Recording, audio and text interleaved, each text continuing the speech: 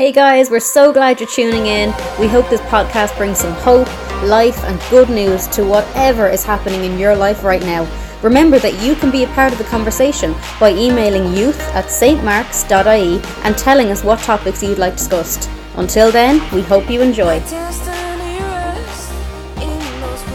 Well, hey guys, you're so welcome to episode 2 of the Good News Guide. We hope you're keeping well in these crazy times, and we hope that this podcast will be of some benefit to you in your life. Today's topic is science and faith, and we want to remind you that you can connect with us by emailing youth@stmarks.ie because we want you to be able to decide the topics as we head into the future. You can also connect with us by following us on Instagram, St. Mark's City Youth, and we would love to hear from you. I'm excited about today's episode because we're joined by 3 very special guests, but most importantly, I'm joined by a very special co-host, Danny Valley. Danny, how are you? I'm good. How are you? I'm doing good. How's life been the past couple of weeks for you? I mean, it's not too bad. I mean, staying at home, but doing your schoolwork, going outside, just doing some workouts in the garden, but nothing much to do. And are you getting up at a normal time or are you sleeping in until a crazy time these days? I think I have to get up at like 9 because I get assignments due, so I don't really have a choice. Oh, wow. And are you doing online classes or what's happening in there? Yeah, so I get like at least 7 assignments per day. It's just like working a normal school day, but at home. But you get to choose when you want to do it, but it's due at a certain time. So it's just school days. That sounds more like college than school. No, it's a bit simple though. You're getting ready for the big leagues. Well, Danny, obviously we're joined by 2 very special guests today. We're joined by Dr. Peter Taylor and Jack Lawless. Dr. Peter Taylor, how are you? I'm going to take the doctor out and call you Peter. Peter, how are you? How are you keeping? What's life been like for you the past couple of weeks? Yeah, pretty good. We can do without the doctor, that's right. Life has been okay for me. I'm not really very outgoing anyway, so I haven't really noticed too much the lockdown. I'd say the thing I miss most is just good coffee. Being able to go out and get a good coffee. That's the thing. Do you have any coffee machine in your house or anything like that, or are you into the instant stuff these days? I do, yeah. No, I have a coffee machine in the house. I have one of those Nespresso machines, but like I'm talking, I like good coffee. You know, Yeah, I'm with you. I'm like with you. Let me tell you the shame of my life. My shame is that I have an espresso machine located directly next to my bed so that I wake up in the morning and I hit the button. I take the coffee, I go back to sleep, and by the time I wake up 15 minutes later, it's kicked into my system. And that's how I start my day every day. So I had to order 50 pods because I ran out of them too fast. You put a lot of thought into that. Yeah. No, there's a strategy behind the start of my day. It has to be very meticulous. And we're also joined by the legend who is Jack C. Lawless. Jack Lawless, how are you keeping? Josh, how's things? I'm keeping great, yeah. Keeping well. Thanks for having me. And you're still working away, aren't you? Yeah, still working away. Yeah, kind of splitting it between home and going in a few days to the office as well in the lab. So, yeah, I mean, it's a nice mix. So yeah, it's at different times, but I'm enjoying it, adjusting to it as it goes. But yeah, all good, thankfully. Good. Well, obviously, guys, today we're discussing science and faith. And I want to give a disclaimer to all of our listeners. We don't have all the answers.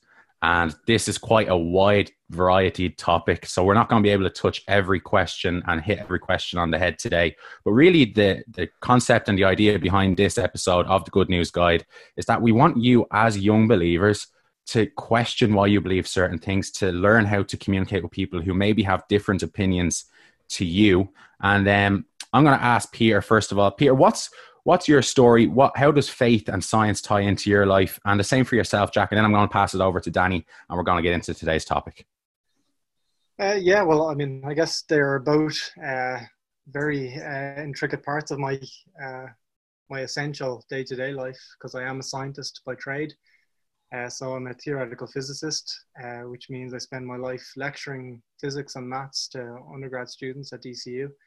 And then I spend the other part of that job researching, which basically means writing peer-reviewed academic papers on topics like black holes and astrophysics and fascinating things like that. So, you know, my day-to-day life is absorbed by science, but then I'm also a person of faith. So my day-to-day life is also built on this worldview, this framework that I believe in the God of the Bible. I believe that Jesus is who he says he is. and all of the things that come with that. So yeah, my worldview is very much built on a biblical framework, and as far as I'm concerned, is completely consistent with the fact that I'm a scientist and I'm a working scientist. So as far as I'm concerned, there's no contradiction, but I'm sure we'll get into that in a little bit. But yeah, that's a little bit of my background. Amazing. And Jack, the same question to you. Tell us a little bit about yourself, how faith and your science background and the background of you pursuing knowledge has tied in together throughout your life. Yeah, I mean, I suppose similar to Peter in some ways. I studied general science and specialized in molecular medicine in college, and I'm kind of doing a master's now as well, but I'm a full-time scientist as well.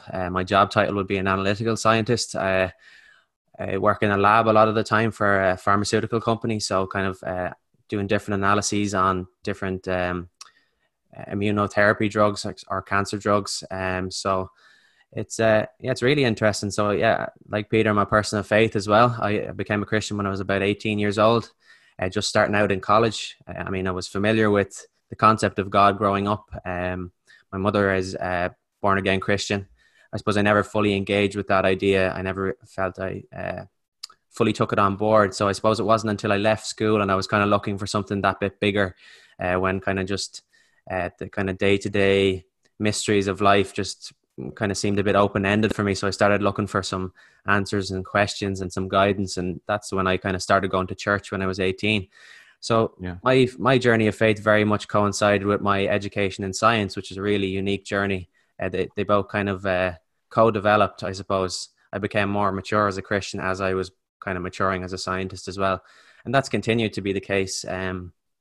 Just learning more and more about my faith as I progress through life, as I'm sure the guys will attest to as well. So yeah, like Peter, I believe in the God of the Bible. I believe Jesus came to earth and rose again, and he's kind of set us free to live a life of freedom here on earth. And I still retain that passion for science, and I don't really see a contradiction. If anything, I think they're very, very compatible. And indeed, I think science would almost compel you to believing in a creator. Yeah. Amazing. And Danny, obviously you're co-hosting with me today. I'd actually probably say I'm co-hosting with you because I'm going to be handing most of this episode across to yourself. But Danny, tell us a reason that you find it important for you to pursue knowledge and also explore your faith at the same time. I feel like when you're at this age, when you're 17 or when you're a teenager, you're being like thrown out with all these kind of things, these informations, especially from school, because your teachers are telling you all these things and you're expected to believe it. I mean, it's understandable, but as well as depending on your background. So my family is very Christian. So I'm getting all of this information about my faith and how to be a good person, follow the morality rules. But then again, when I go to school, in my school, religion isn't a huge thing, but education is the main thing. And I love science. It's like my favorite subject. I do chemistry, I do biology. But then I also wonder how science and Christianity can get together. Like, how can they, do they contradict with each other? So that's like one of the main questions that goes around in my head. Yeah. And I think it's a great question. Obviously, you've heard both Peter and Jack say that they don't see that there's a contradiction, but I think it's important that we get into the question. So Danny, I'm going to pass it over to yourself and we're going to get into this topic of science, faith, morality, philosophy. There's a whole variety of things we're going to try our very best to cover today.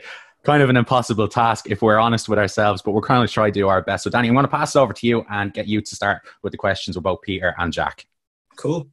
So like one of the questions that many youth people who are especially into their faith is, why do you think it's important to develop our minds as Christians? Yeah, good question. I guess from my own personal experience, I would say that for me, it has formed a very important defense against other arguments.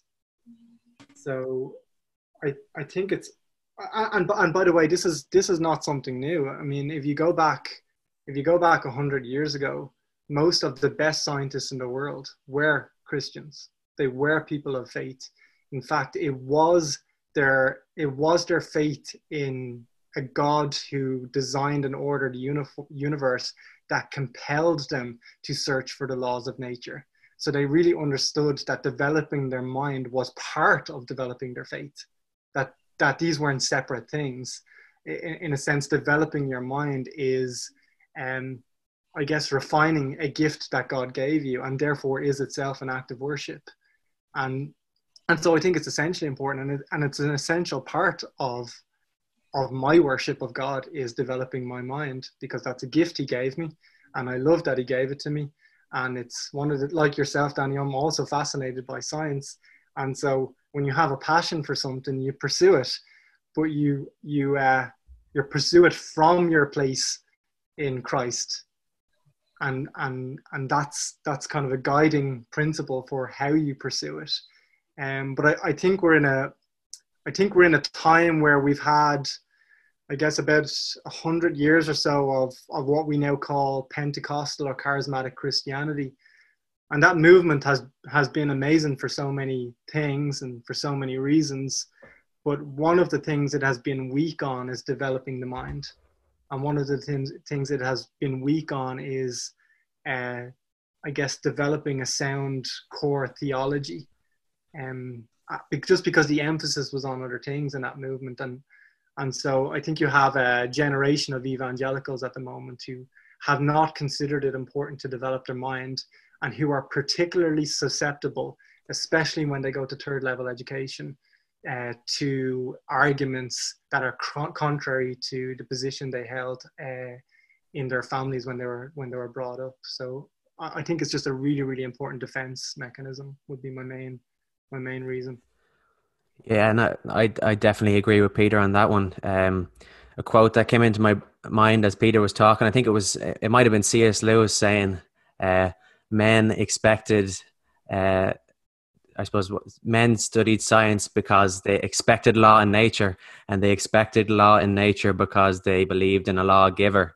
So I thought that was a really interesting way to sum it up. Peter's right. Some of the great scientists were indeed Christians. And I suppose the whole concept of God like creating the universe to begin with, and him also creating our mind, there's a really nice kind of link there. You know, it's kind of like it's an amazing link. In fact, like the same God we would believe fashioned the universe has fashioned our minds. Therefore, it almost makes perfect sense that we would be you know, given that we're created in God's image, have the ability to do science. But I have to agree, like it's an exciting topic, science. You know, I find it absolutely fascinating. And the more I study the immune system, and I know Peter is obviously talking about, he'll be talking more about the universe, the amazing complexity of the universe. But the more I get into the intricacies of biology, I have to say it's just blows you away. So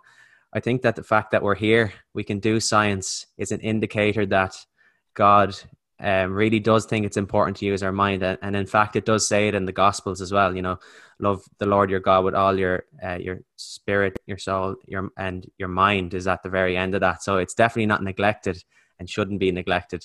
And I suppose the uniqueness of humanity is this amazing mind we have. You know, when we talk about science, that is one of the things that really sets us apart from all other creatures on earth, is this incredible mind that can even understand the universe and ask questions, and even ask questions of faith, you know, that sort of way. It would be a very simplistic faith, I suppose, if we didn't have a complex mind too, you know, that sort of way. There's that kind of interaction going on there. So I think it's interesting, isn't it? Because the Bible, I'd say a lot of people who haven't read it or maybe haven't had any experience with it would say that it discourages the pursuit of knowledge. When you even look at a book in the Bible, Proverbs, it's basically directed completely at wisdom. And it's interesting that there's a whole book that's dedicated to wisdom and growing in wisdom and growing in knowledge. Do you have any thoughts on that, Peter? Yeah. I mean, I guess just coming back to what Jack was getting at there, that one of the things that makes humans unique is our ability to reason. In that we are the only life forms on Earth who can reason abstractly.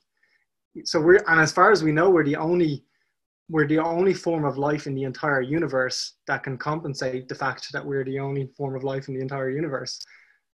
In that we actually have the ability to reason about our own existence and to reason philosophically and abstractly. And we're the only life forms, as far as we know, that can do that. And as far as I'm concerned, that must have something to do with the fact that we are created in the image of God. In other words, we reason because God reasons. And that's a good reason to reason. And I think that's, there's lots of, like, modern Christianity often focuses on, oftentimes, if I'm being a little critical, oftentimes focuses on more emotional aspects of the faith, and maybe almost romantic aspects of the faith. But there are plenty of life forms out there that can emote. I mean, a dog has emotions, but a dog can't reason. So, one could have a thesis that it is our ability to reason that defines the fact that we're made in the image of God. That is the thing that makes us in the image of God. So, and you could make a compelling case for that. And that's another reason why it shouldn't be neglected. It is our unique gift. And I think the case has been made, Peter, if I'm right, that many of the great Christian thinkers, actually, I'm not sure, was it Augustine, or maybe it could have been Calvin either, and they kind of tackled that idea that the image of God actually might be specifically referring to that ability of humans, that exceptional nature of their amazing mind, that so in other words, some biblical scholars and great people of the faith have actually took that approach, that very approach, that is if we were to literally read that like Imago Dei, the image of God, that's one of the things people have put forward as what the Bible might be saying, which is just interesting, whether that's exactly it or not, but it definitely is very interesting. Yeah. And I think, one question that a lot of people would have, I'm sure all of us on this panel have had, and a lot of our listeners would have, is, yes, life is here. We have questions, we have doubts, but where did this all come from? Where did this all start from? Did it come from a big bang? Did it come from a creator? Was it created in 7 days? And Danny has a couple of questions there in regard to that particular topic that he wants to ask us. So Danny, off to yourself. So loads of religions have their own creation story. And scientists do have their own creation story called the Big Bang Theory. So from your perspective, does the Big Bang contradict Genesis 1 at all? No, absolutely not. So there's a lot of misconceptions about what the Big Bang is saying amongst Christians in particular. So first of all, the most simple version of what the Big Bang is really saying is the universe had a beginning. It is not saying anything more than that, really. And in fact, it's not even exactly saying that. The idea about the Big Bang is the following: we know at the present that the universe is expanding, and we know that because we can observe, for example, galaxies receding apart from each other. Okay, so this was observed in the early 20th century by Hubble. And then we have all this other data as well from things like the CMB and Planck telescope. So we know very accurately that the galaxies are receding from each other. And so as you move forward in time, everything is getting further and further apart. And so it follows by reason then that if you run the clock backwards, if you move back in time, everything is getting closer and closer together. In other words, as you go back in time, the universe is contracting. And if you follow it back close enough, any observable patch of our universe would exist at a single point in the past. And that single point is what we call the Big Bang. And that is the beginning of everything. So, and I don't just mean that it's the beginning of things like stars and galaxies. I mean, it's the beginning of space and time itself. So the Big Bang is really just saying that the universe had a beginning. Now that's precisely what Genesis 1 also says. In fact, when scientists really confirmed the notion of this kind of Big Bang idea, this Big Bang concept, it was controversial because scientists realized that it confirmed the Christian idea of creation. That's why it was controversial. So back in the 60s, for example, that we detected some what's called the cosmic microwave background radiation. And this is basically some thermal radiation that's left over from the Big Bang.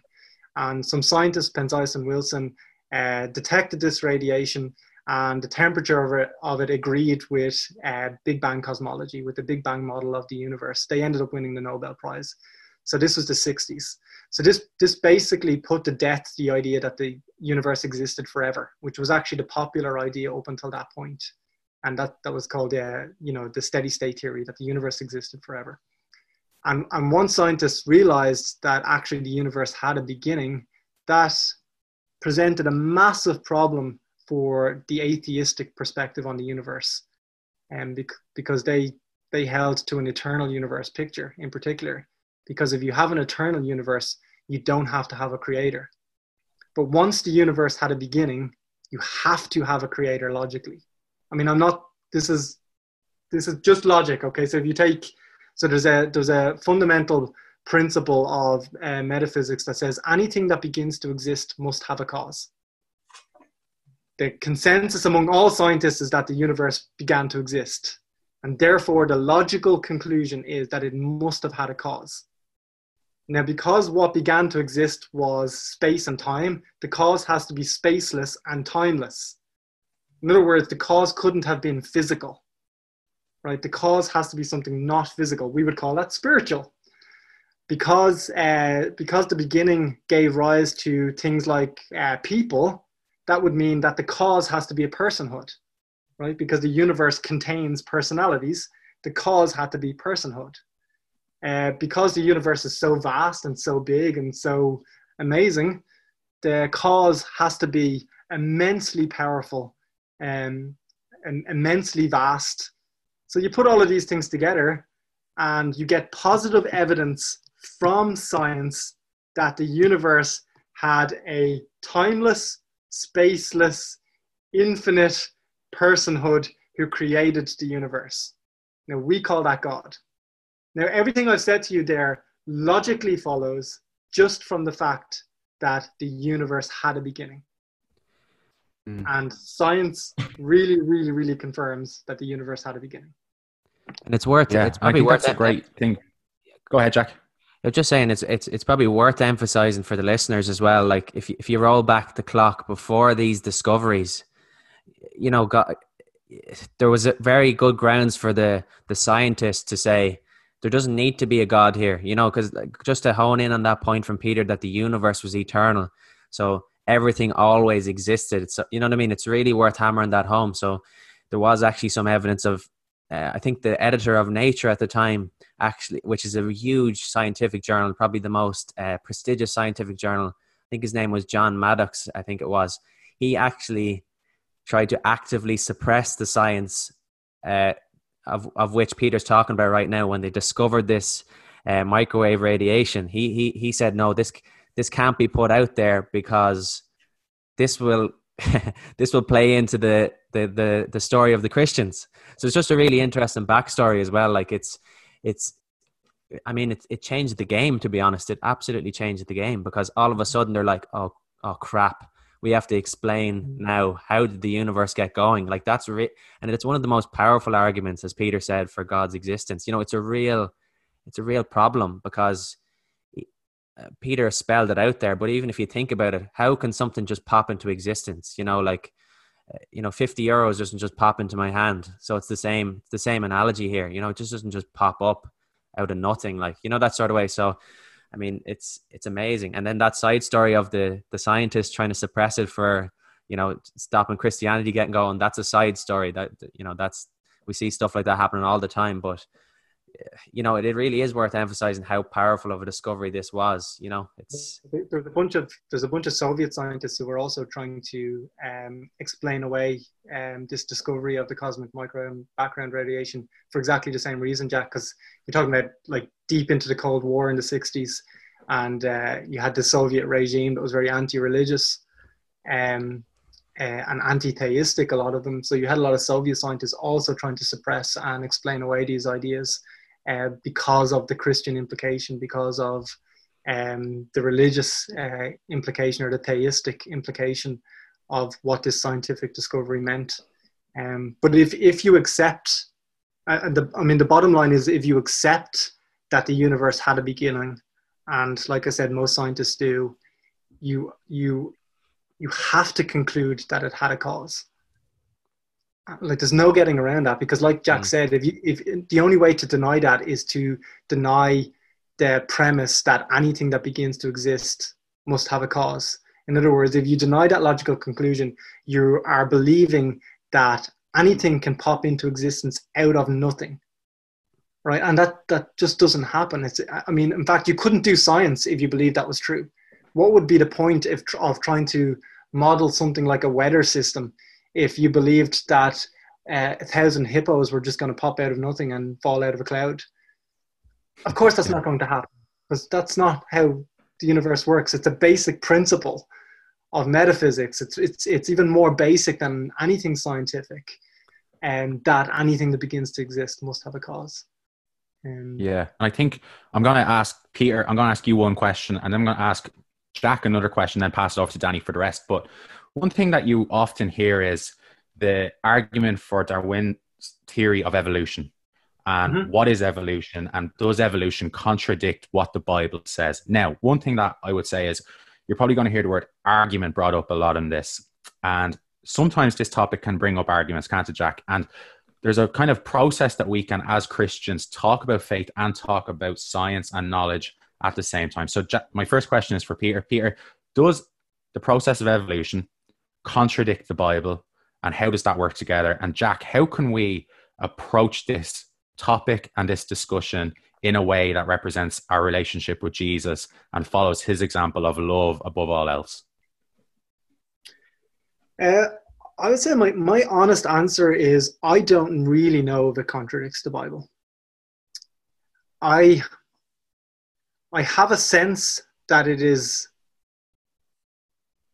difficult to hold them both in certain areas. Like it creates problems for things like the origin of sin. You know, what is the moment in time when something like that happens if species are constantly evolving, and we have to believe that at a certain point somebody is sentient enough to understand that there exists this thing called sin. So it's really difficult to explain things like the origin of sin.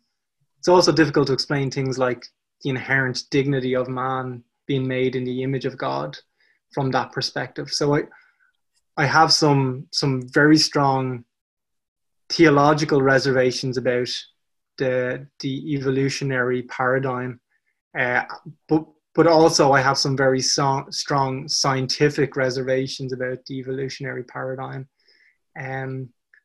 So I find it difficult, like the scientist in me finds it difficult to believe that the kind of genetic information that is required to sustain life can come from nothing.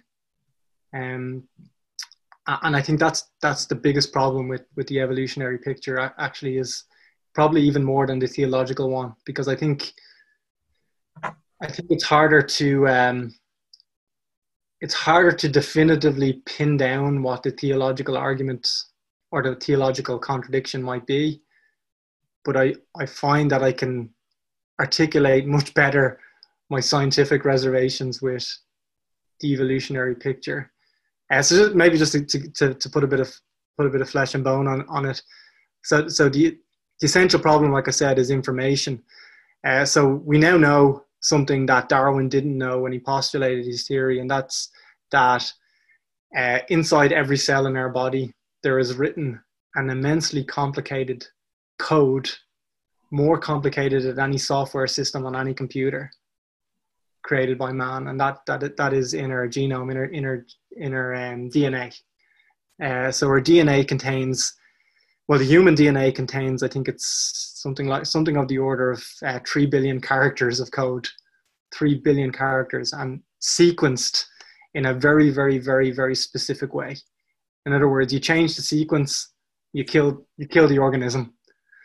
And that information has to come from somewhere. We don't know it is a matter of everyday experience that complex information like this only comes from intelligence, only comes from an intelligent mind. There's no way that this kind of complex information can come from chance. So, for example, you pick up a Scrabble box full of all of these letters, and you empty out the contents of a Scrabble box. You can do that all day long, but there's no way they're going to fall on the floor and form a sentence. Those pieces of a Scrabble box, it's not going to happen. You can wait the age of the universe, it's still not going to happen. So it's when you have this kind of information-rich, very specific sequence of 3 billion characters, it's basically a language, right? In terms of information theory, it is a language, and it's written in a very specific way to sustain life. And that information has to come from a mind. It has to come from somewhere. There's no way for it to form by chance. In fact, you can actually even crunch numbers on this, and the probability of even one novel protein or gene arising by chance just by mutating this genetic information, you'd be waiting longer than the age of the universe for one new useful protein or gene to form by chance. Wow. And when you think about the rich tapestry and diversity and complexity of all life on Earth, and imagine the information involved there, it's absolutely incomprehensible to believe that information can come from chance. Now, the evolutionary argument says, well, if you wait long enough, anything can happen. But that doesn't stand either. In fact, there's a period in our history, there's a geological period in our history called the Cambrian explosion. And 20 out of 26 of all of the animal phyla that exist today arise in this very, very, very short burst called the Cambrian explosion. So short in geological time, with no ancestors. So there's no ancestors to these fossils. So you just have a sudden abrupt explosion of most of the animal forms, most of the animal phyla that we see today in one geological instant of time. Okay, so it's not a matter of waiting long enough time. All of that genetic information came in a tiny, tiny short burst of geological time. Where does all that information come from? There's absolutely the probability of that happening in such a short space of time by chance is essentially zero. It's something like expecting the contents of a bookshop to arise out of an explosion in a printing press. That's what we're talking about. And imagine a print shop exploding.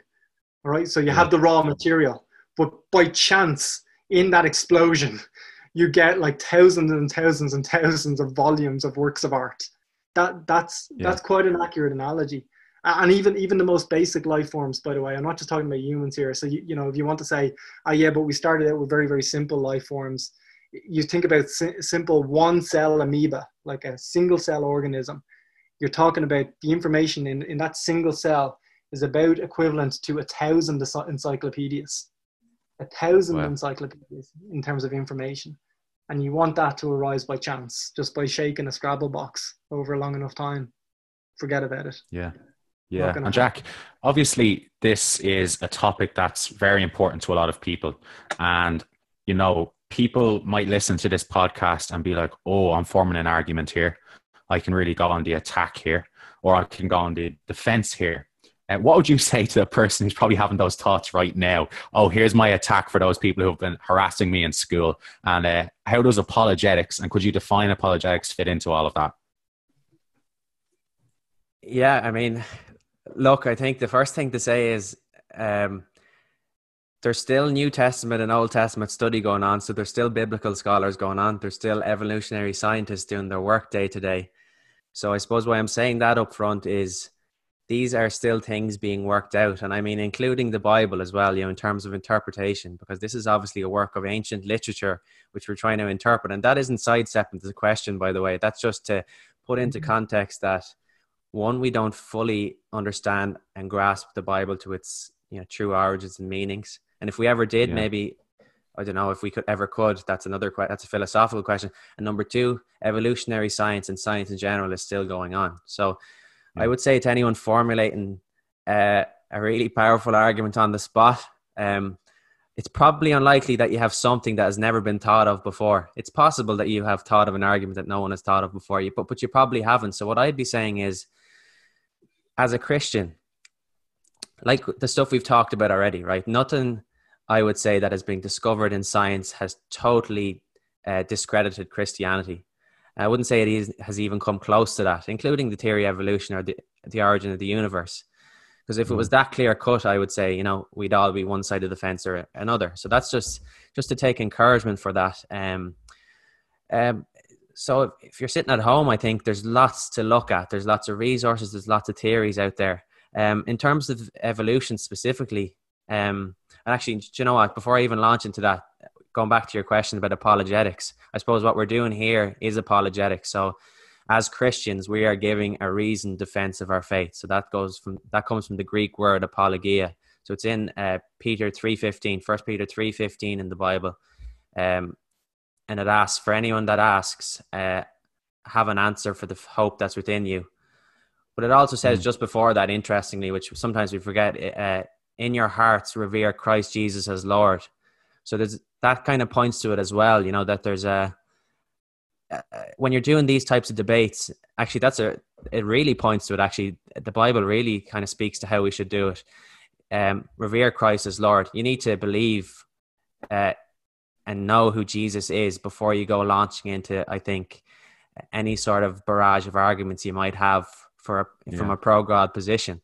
So apologetics really is giving a reasoned defense of your faith. And that was the case for me too. You know, I actually had a spiritual experience first, you know, that sort of way. So I kind of did revere Christ as my Lord first, you know, that sort of way. I had that experience. I was like, wow, God's real.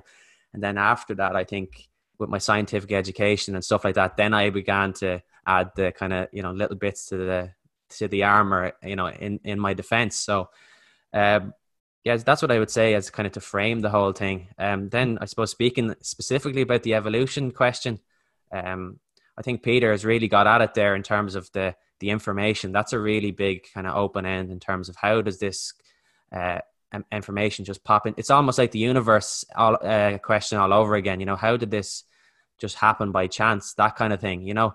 And the thing to say is, I think, going back to my point about how scientists are still doing evolutionary science and Christians are still doing Old Testament studies and et cetera, they're more theological questions really as to whether Christianity and evolution kind of cohabit. But I think the important point is whether the theory of evolution is completely right or it's not right at all.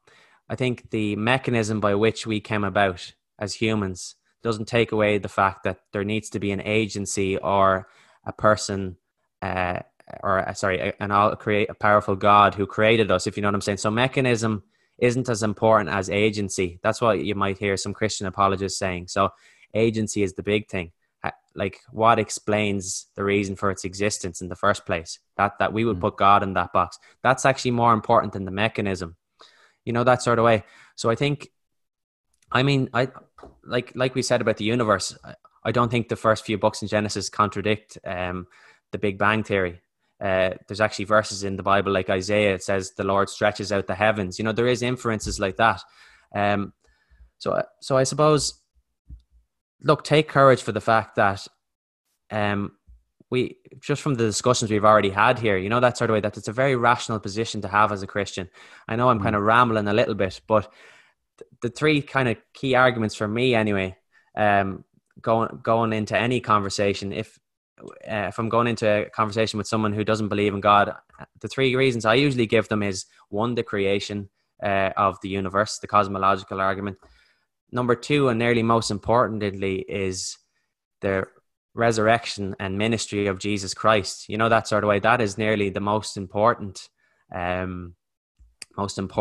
apologetic, really, because we have this amazing figure who appeared on earth 2000 years ago, you know, that sort of way. And he's given us these amazing principles to live by.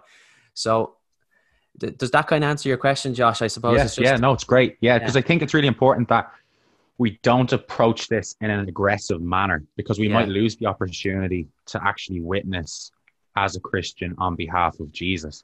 Because sometimes our emotions can get in between us actually creating a connection with a person, which is obviously the most important thing, but also at the same, not ignoring the fact that we can't be oblivious to the questions people have in the world. So I think that's a great answer, Jack.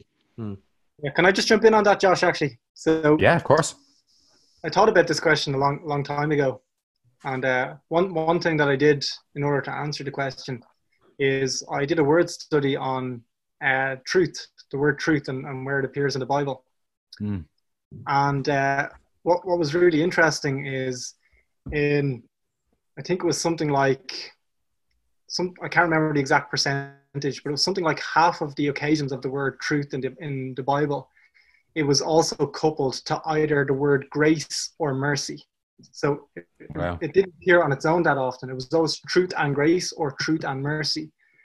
And that word study led me to the conclusion that if you divorce truth from grace, what you get is self-righteousness.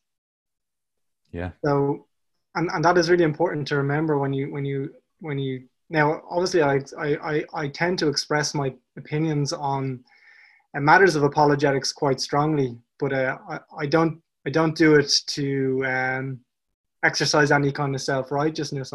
That's just a scientist in me who's trying to express things as clearly as I can.